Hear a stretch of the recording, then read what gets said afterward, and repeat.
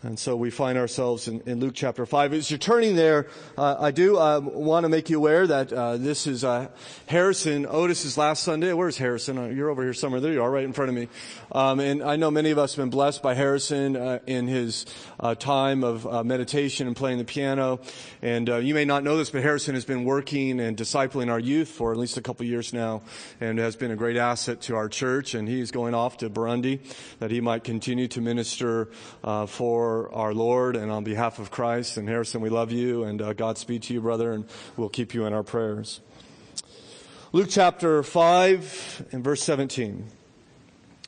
Hear now the word of God.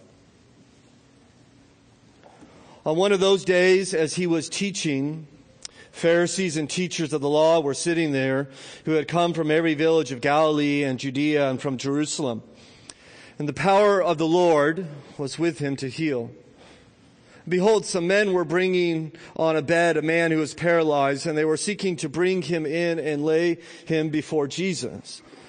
But finding no way to bring him in because of the crowd, they went up on the roof and let him down with his bed through the tiles into the midst before Jesus. And when he saw their faith, he said, "Man, your sins are forgiven you." And the scribes and Pharisees began to question, saying, "Who is this who speaks blasphemies? Who can forgive sins but God alone?" When Jesus perceived their thoughts, he answered them, "Why do you question in your hearts? Which is easier to say, 'Your sins are forgiven you,' or to say, 'Rise and walk'? But that you may know that the Son of Man has authority on earth to forgive sins," he said to this man who was paralyzed, "I say to you, rise, pick up your bed, and go home." And immediately he rose before them and picked up what he had been lying on and went home, glorifying God. And amazement seized them all, and they glorified God and were filled with awe, saying, "We have seen extraordinary things today." Our Father, we would like as well to see extraordinary things as we consider your word. And so as we have already prayed today, we pray once again, please give us eyes to see it.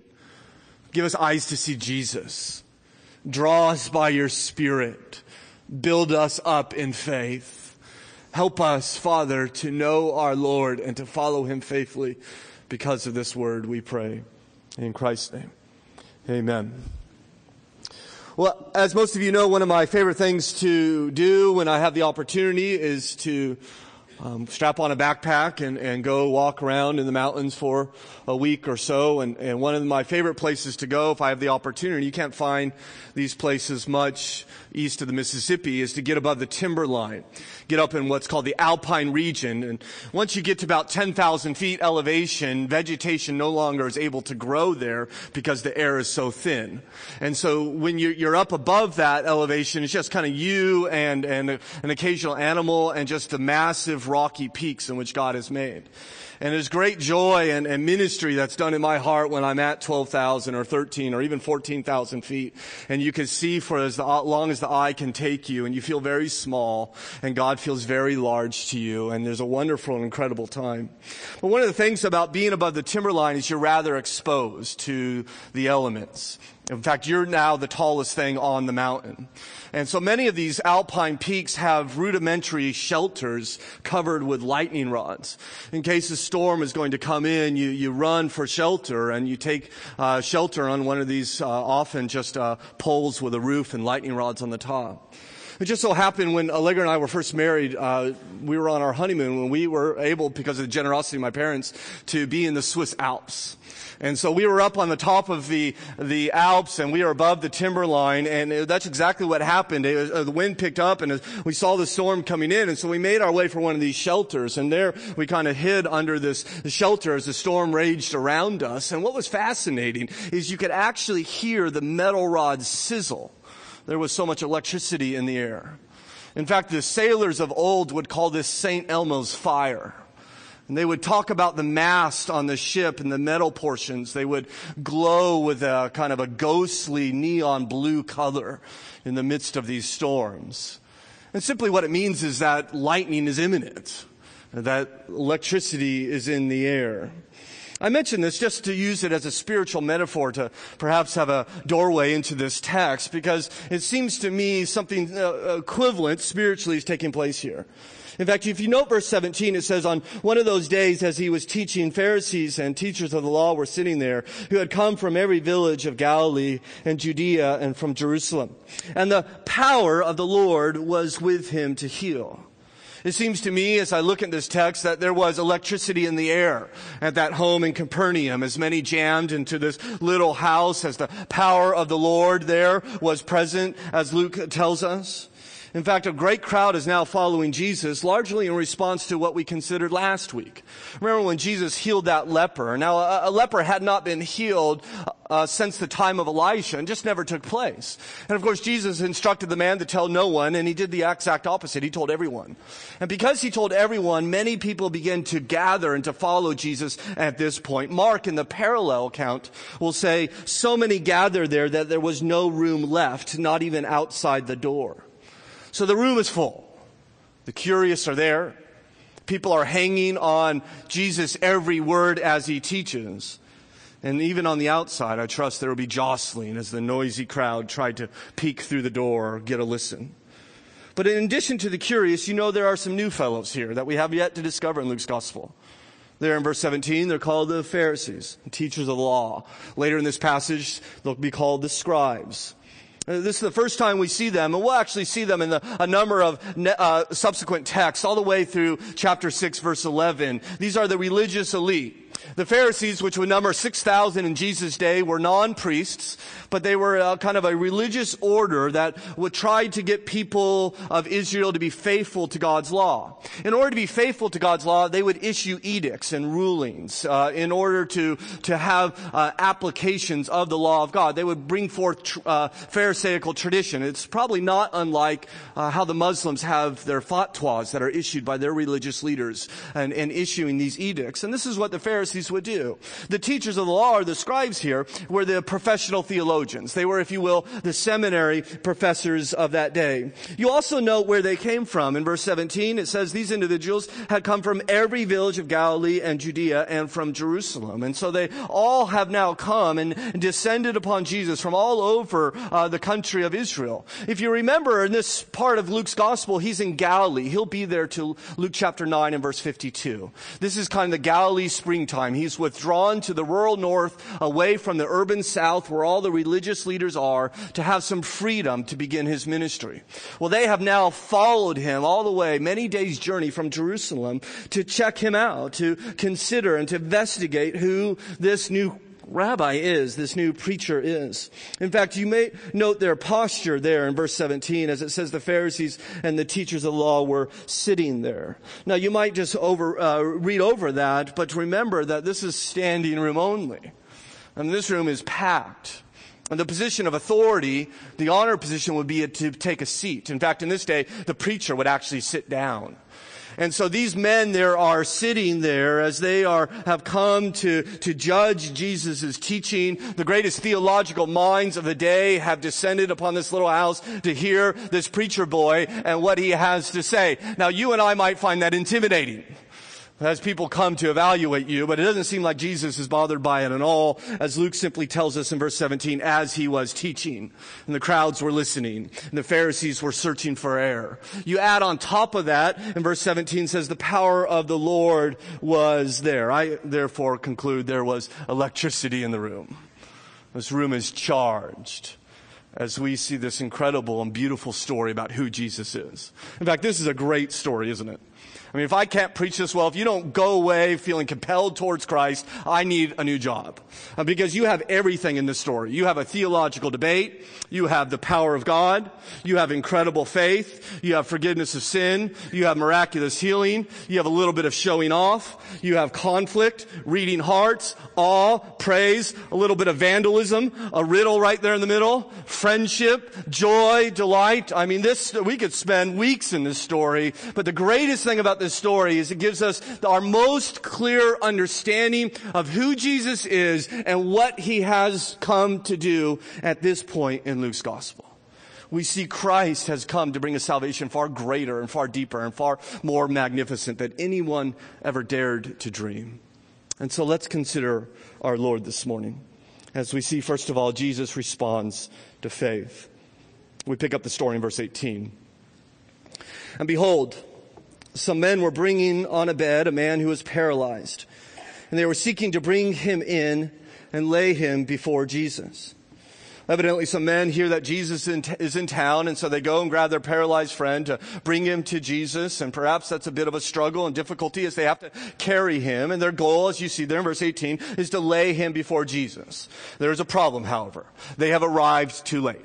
And there are hundreds, if not thousands, of people in this small house and surrounding it all around. And I don't think it's difficult to imagine they tried to work their way through the crowd and tried to get this man closer to Jesus. And maybe one man would be able to do that, or maybe two, but 4 or who knows how many, maybe 10 men carrying another man on the bed. The crowd would have none of it, and they would not let them through. They were rebuffed, and perhaps they then went and sat down and regrouped, or sat down in defeat, looking at their friend and his great desperate need, and then looking at the impossible crowd before them, and suddenly inspiration hits. They get an idea, don't they? If we can't get through the door, how about through the roof?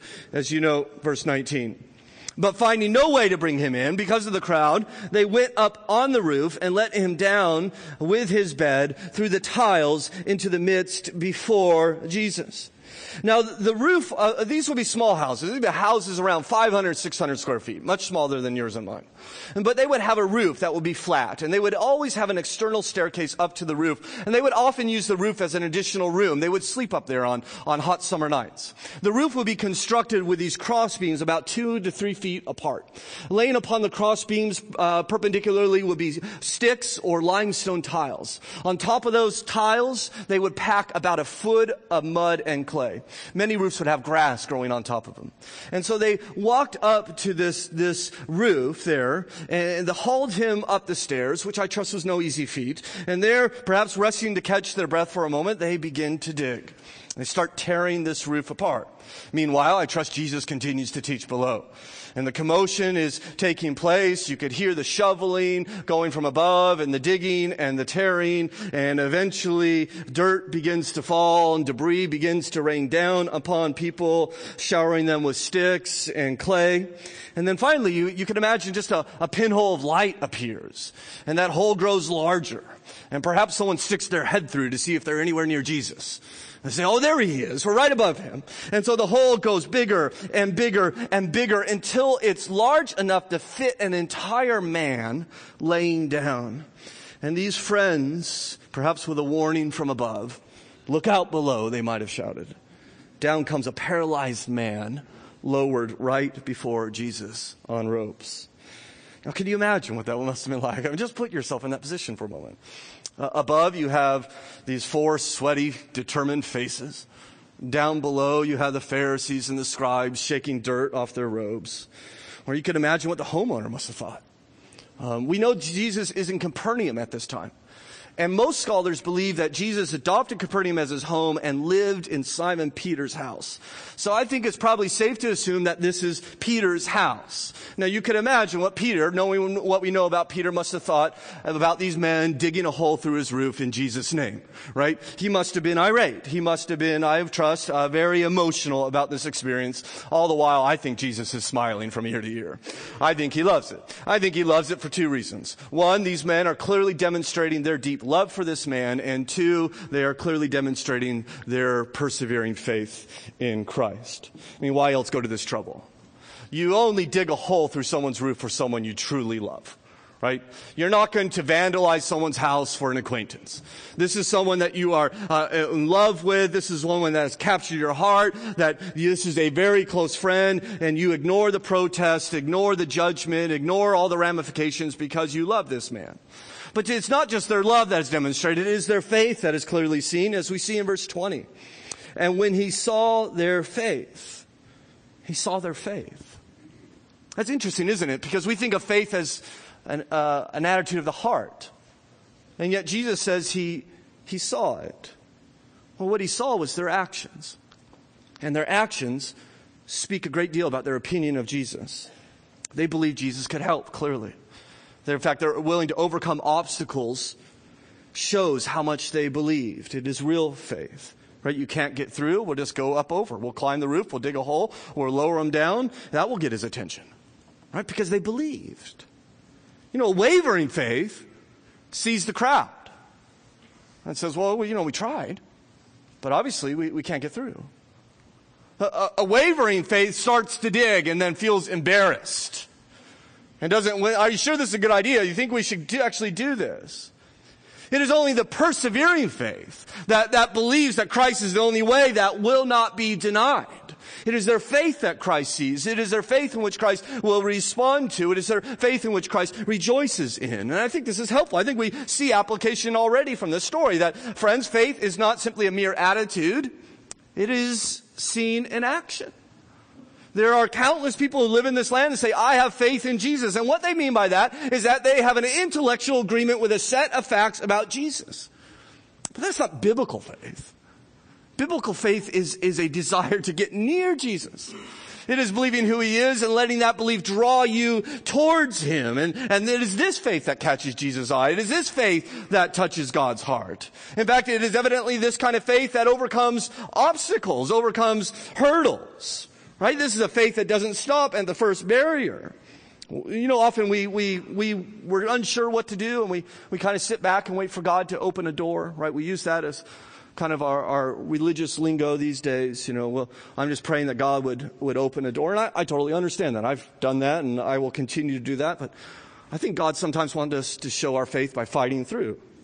Right? Sometimes the door is open, sometimes the door is closed, and sometimes the door needs to be ripped off the hinges. Right? So please, I think it would be a naive to assume every closed door therefore means it is not God's will. Well, it may be precisely God's will. And he wants to know how much you believe it is, how much you trust him. Now, I think we learn a great deal about faith here. Moreover, I think we learn a great deal about bringing our friends to Jesus. I wonder if we have such persevering faith when we try to bring our friends to Christ. I wonder if we are so creative in bringing people to Jesus. When we can't get through one way, we'll try another. I wonder if we are willing to enlist the help of friends. Often I think it takes many to bring one to faith in Christ. Please understand that whenever you try to bring someone to Jesus, there will always be obstacles.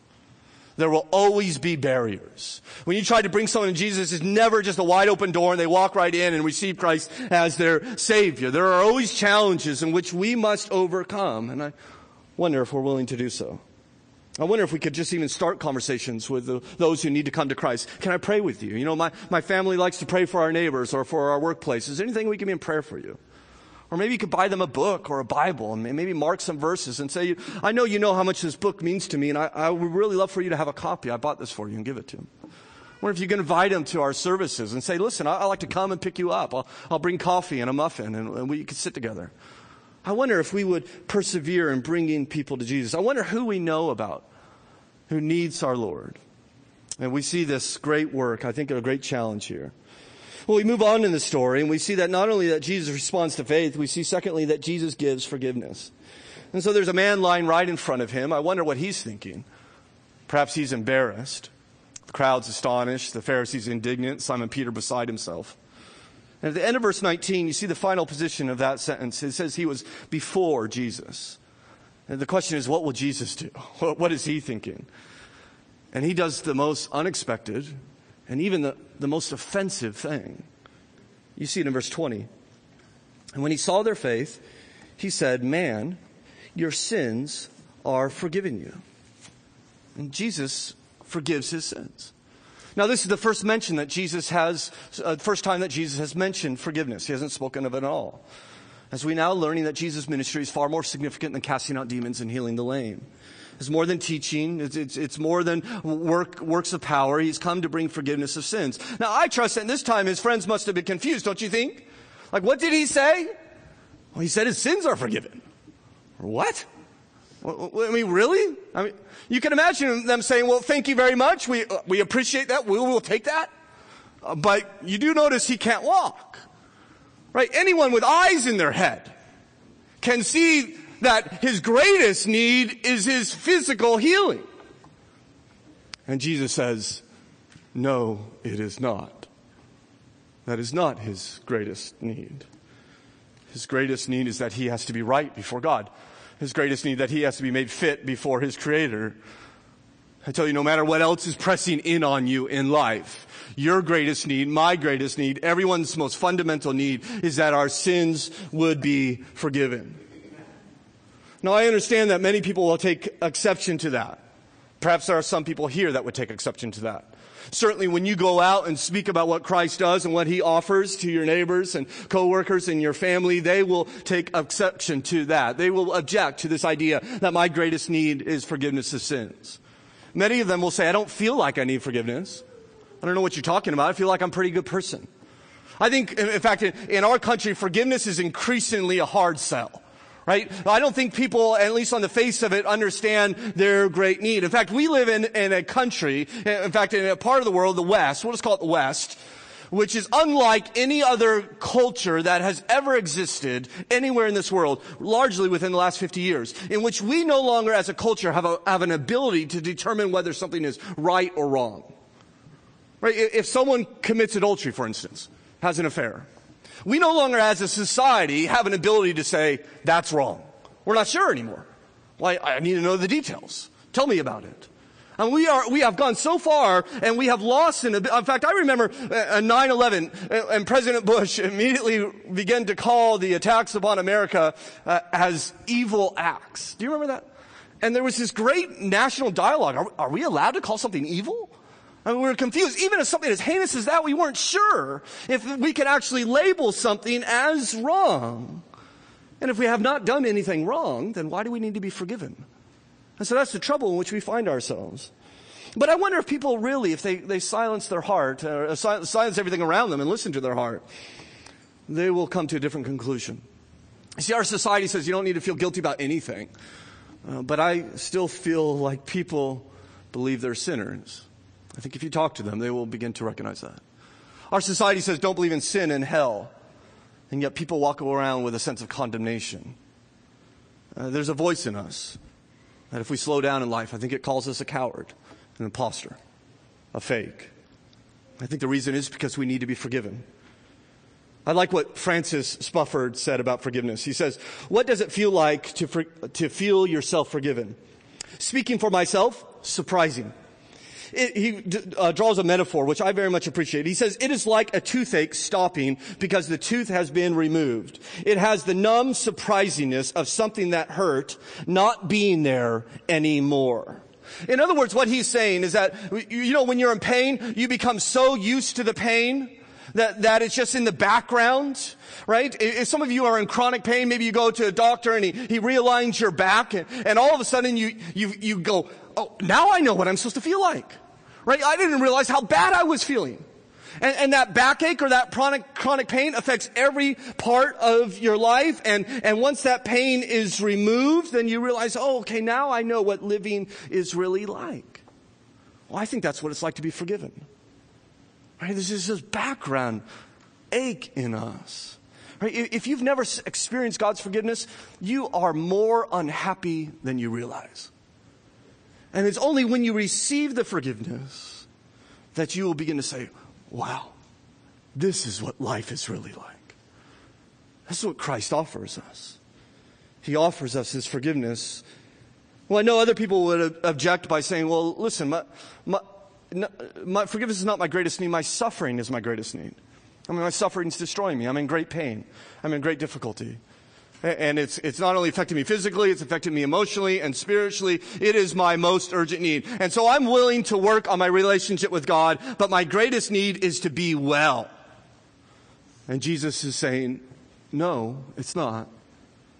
And the reason is because whatever healing we get, we will once again become sick. Something else bad will happen. The cancer will return. Paul says our outward bodies are wasting away, but our inward spirit is being renewed day by day. I appreciate how Tim Keller illustrates this. He says if you're a 4-year-old with a great father, your father will appear to you as loving, wise, strong, and irritating. He says, because your father is constantly telling you to stop that, put that down, go to bed, let go of your sister's hair, right? Whatever it is. He's constantly correcting you. And so 4-year-olds don't have perfect relationships with their fathers. They're often screaming and complaint and stomping of feet. And they don't have that relationship. But if you are a great father, at the end of the day, your 4-year-old still wants you to carry them to bed, still wants you to place a hand upon their head and pray a blessing over them. At the end of the day, the 4-year-old still wants to crawl in daddy's arms, even though the relationship is not perfect. See, Jesus offers us that kind of relationship with God. Without God, we're like a 4-year-old without a father. We're unable to cope with life, unable to face the pain.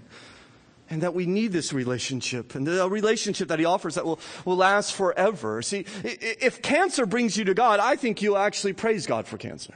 I imagine one day you'll find this guy. You go search him out when you walk into eternity, the paralyzed man from Luke chapter 5. And you say, excuse me, sir, can you tell me what you think about your paralysis? I undoubtedly believe he will praise God that he was paralyzed, because it brought him to Christ.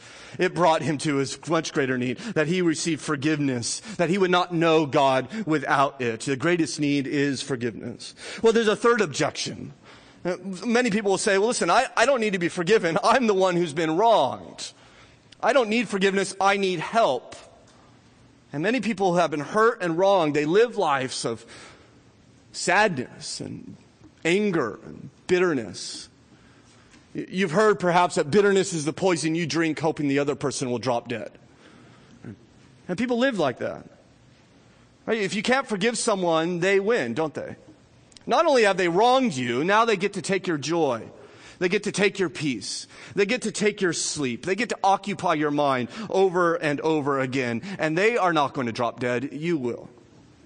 And you know what the wronged person needs above else? What the victim needs more than anything? He needs the ability to forgive the person who has wronged him. And so where do you find that ability? I mean, if you're unable you'll be unable to forgive others. You'll be unable to forgive people who have hurt you unless you receive forgiveness yourself that is far greater, unless you know yourself to be a forgiven sinner. You're not going to have the emotional security to forgive others unless you first receive the forgiveness of God upon you.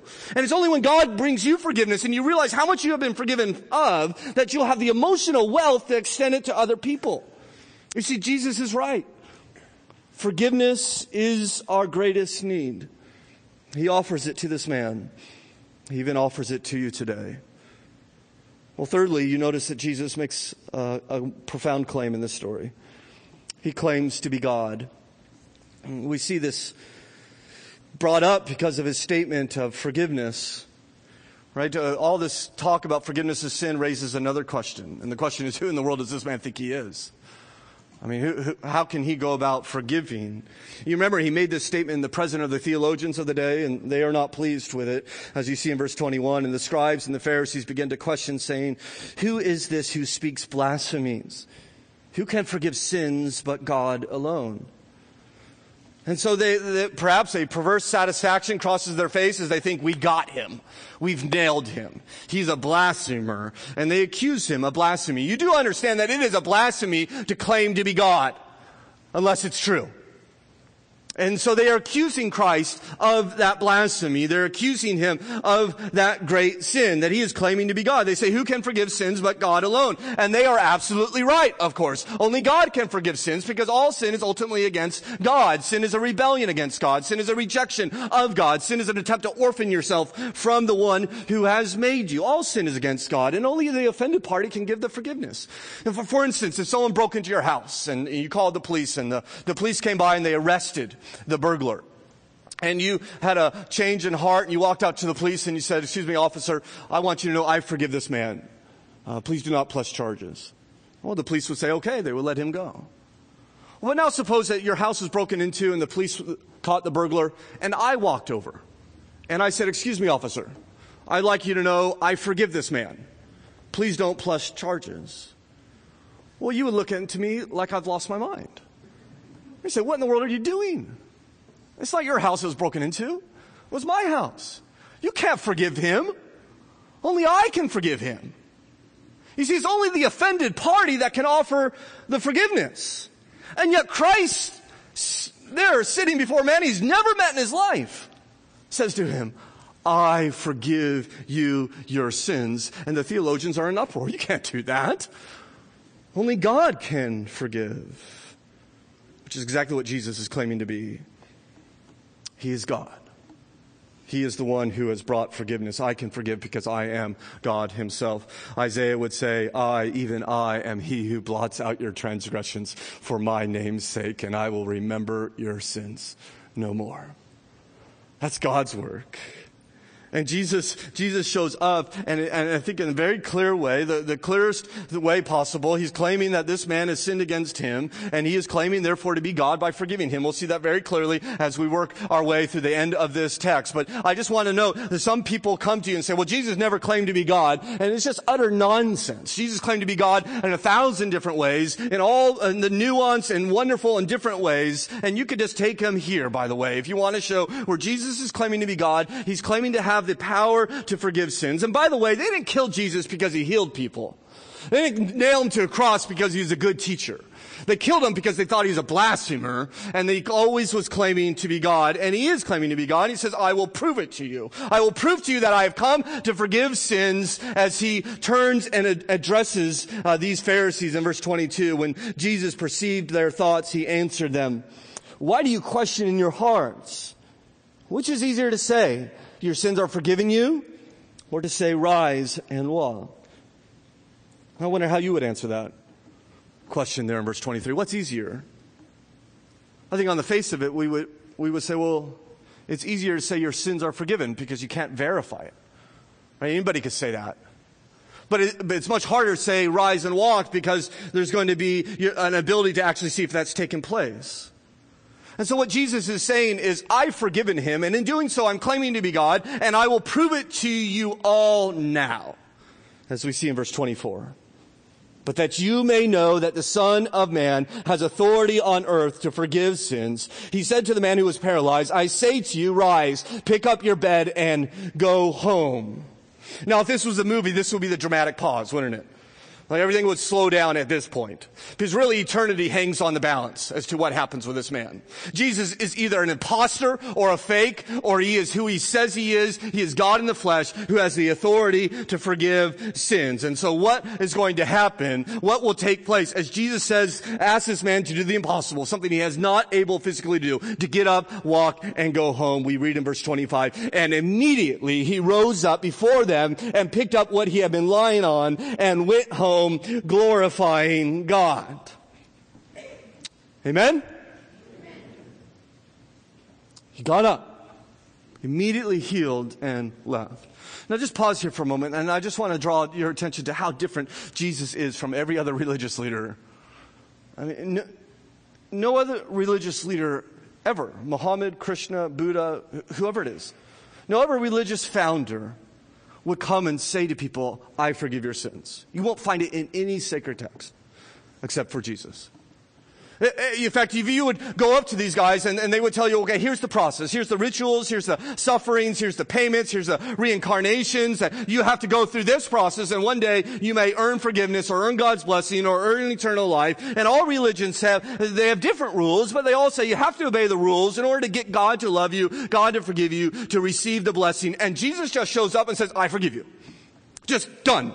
Just with a stroke. It's done. You're forgiven. There's no hoops to jump through. There's no work. There's no penitence. There's no acts that they need to do. There's no one earning it. They don't clean themselves up before they come to Jesus. They don't try to impress Jesus. He doesn't say, here's the commandments you have to obey. He just looks at this man and says, okay, you are forgiven. You see, all you have to do is come to Jesus. All you need to be is broken over your sin. All you need to do is come to him with confession in your heart and a desire to receive the mercy and grace in which he will so freely give to you. All you need is need. And this man comes to Jesus with great need. In fact, what's amazing to me is he doesn't even express his need. Of course, we know he has a need to be healed. That's very clear. But there is somewhat of a challenge in this text because he doesn't, I don't think he clearly doesn't express his need to be forgiven. Which is interesting because we don't find anywhere else in the Bible except this story. And maybe I'm wrong. You could help me, but I believe this to be true. Where forgiveness is extended to someone without repentance. Right? Without someone broken over their sin. Without someone sorry for what they have done. right? God never looks at someone just going along in life and says, oh, I forgive you. I forgive that guy over there. Right? There always has to be this brokenness. And he looks at this man, and this man doesn't say anything to him. I mean, he hasn't said a word. And Jesus looks at him and says, your sins are forgiven. So what's going on there? Now, I think I know the answer that you're going to give. And you're going to say, well, Pastor, if you read the text carefully, you would see in verse 20, when he saw their faith. And the faith is, I think, clearly just not his friends, but it's the man as well. And so Jesus has seen their faith and therefore forgave them. And clearly they have faith, but my question is faith in what? I think they had faith in Jesus to heal, but I'm not sure they had faith that Jesus is the Son of God who came into this world to provide salvation through grace and forgiveness of sins. I don't think they believe that. I don't think there's anything here to tell us that. And so why then did Jesus forgive him? And I'm just going to, for a moment, speculate for a moment. So we're just going to leave the text, and these are some ideas that they're not mine. At least I'm not the first to draw them. But you notice that he knew what the scribes were thinking in verse 22. Jesus perceived their thoughts. He answered them, why do you question your hearts? Right? He's able to read what's going on. I trust he likewise knew what was going on in this man's heart. And I'm left to conclude that no, although this man wanted healing, he knew he wanted mercy. He desired mercy. And therefore, Jesus responds to this man's desire even when it's unexpressed. All right, speculation ended. Let's go back to the text. Because I think what you need to see is that regardless, Jesus is eager to give his love. You notice that Jesus is eager to extend grace. He's not waiting for this man to say the right thing and to express it the right way, right? And he just gives it to him. I mean, my kids, we teach them to speak to us in a certain way. I trust as you do. In fact, even during our time of praise, we had our 2-year-old daughter in here, and she wanted to open the Bible and read along. Right? She's very advanced, right? And so she says, "I want to read." And you may have heard the conversation taking place. And Mommy said, "Say please." Right? So we teach our kids to say please. We teach them to say yes, Mommy, and yes, Daddy, and thank you, and that's appropriate for the home or the church pew. But it's not appropriate, evidently, for Jesus. He didn't say to this man, well, say please. He didn't say to him, say yes, sir. He doesn't say to him, say thank you. Because Jesus is eager to give grace. His grace is impatient. His grace is aggressive, and he just senses something that's going on in this man's heart, and his grace jumps all over him. Son, I forgive you of all your sin. That's who he is. He can't wait to forgive. He's like the prodigal's father who sees him wandering off in brokenness and runs to him and pounces on him and kisses him and won't even let him finish his speech of repentance, giving him grace and mercy. He is so eager to love and to give mercy, even when the desire is unexpressed, even when it's not expressed the way you and I might want it to be expressed. He just runs to him with forgiveness. And when I think about these things, about who God is, it blows my mind why people refuse to come to him. I mean, why would you ever not want to give your life to this man? How much more compassion do you need? How much more power do you require? How much more goodness do you demand that he demonstrate? I mean, what more could he possibly do? He is full of grace, and he will shower it upon you at the slightest request. This very moment. Christ is God who's come to give grace. Well, lastly, consider that Jesus brings amazement. There are 3 groups here. You see the man, verse 25. And immediately he rose up before them and picked up what he had been lying on and went home glorifying God. I mean, what a moment. This man who arrived through a roof, enters, exits through a door, carrying the bed that once carried him. And I trust he is leaping and hollering all the way home. The prophet Isaiah, as Pastor Josh read for us this morning, said, the lame shall leap like a deer. He is leaping. He is delightful of what God has done, not only leaving carrying his bed, but leaving with forgiveness too, as his friends upon the roof are in trust, are high-fiving and hugging and yahooing as to what has taken place. And so you have that guy. And then you notice the crowds, group number 2, verse 26. And I love this. And amazement seized them all. Isn't that a wonderful picture? Amazement grabbed them. Amazement laid hold of them. It seized them, Luke says, and they glorified God, and they were filled with awe, saying, we have seen extraordinary things today. And they were overwhelmed by what they have seen. They saw this immediate healing. Once again, this mighty work of God. And this man is restored. This man is forgiven. And Jesus is God. I mean, it is a good day. I wonder, my brothers and sisters, when's the last time you've been seized with amazement at your God? When's the last time you've been filled with awe as they were? And my fear is that when I come to these passages, and maybe when you do as well, we just kind of yawn at it. And we just, well, is there anything else in here? I mean, you understand what's taking place here. Don't you want to be filled with awe with our God? Well, I think he wants to do so. Well, you have a third group. You have the Pharisees. If the man is leaping and the crowds are glorifying, the Pharisees are frowning. We know this not from this text, but from the next passage that we'll consider, God willing, next week. They are still accusing Jesus of wrong, still annoyed with Jesus.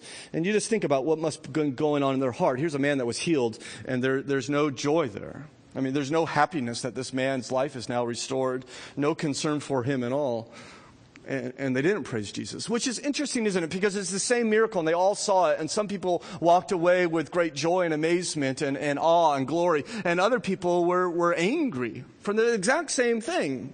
The same miracle, different responses. And I think it all comes down to what you think about Jesus. I mean, I think the Pharisees ask a very interesting question there in, verse 21. Who is this one? Right? Who is this man? I think this is a question we all must ask. Is he a blasphemer? Or is he God in the flesh who has compassion, who heals diseases, who knows our hearts, and who forgives sins? But away from the nonsense of thinking Jesus is just a good teacher, just a wise sage. He doesn't leave that option open to us. He's saying, I forgive sins. And so he can only do that if he's God. And if he's not God, then he's a lunatic. And so let's not say he's a good teacher. Either a blasphemer, or he's who he says he is. He is the one who forgives sins. I believe that's who he is. He demonstrated it when he rose from the dead. I believe he forgave this man's sins as he has forgiven my sin and forgiven your sin if you are in Christ. The question that remains for us as we end is how? I mean, how does he do it? And so go back to that verse and the question in verse 23. He says, which is easier to say, your sins are forgiven you, or to say, rise and walk? I actually think that's a puzzle. I think there's a riddle there. And we've already said, well, it's it's harder to say rise and walk, right? Because you have to verify that. But in reality, we know now, and we will know when we get to the end of Luke, it's much, much harder to say your sins are forgiven. Because the reality is that sins have to be paid for. In verse 25, it says the man rose up. That is the same word that's used on Easter Sunday to describe what Jesus did. He rose up. You see, the only reason this man can rise up, and the only reason that Jesus can forgive him or you or me, is because Jesus died for our sins and he rose up. So what's harder? To forgive a paralyzed man or to forgive sins? Well, it's infinitely harder to forgive sins. It will cost him his life. He will die for us to make that payment. And he offers you the grace that his death secured.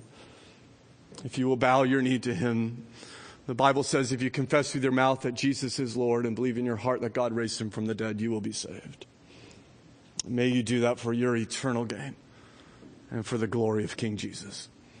Our Father, we thank you so much for our Lord and the work that he has done.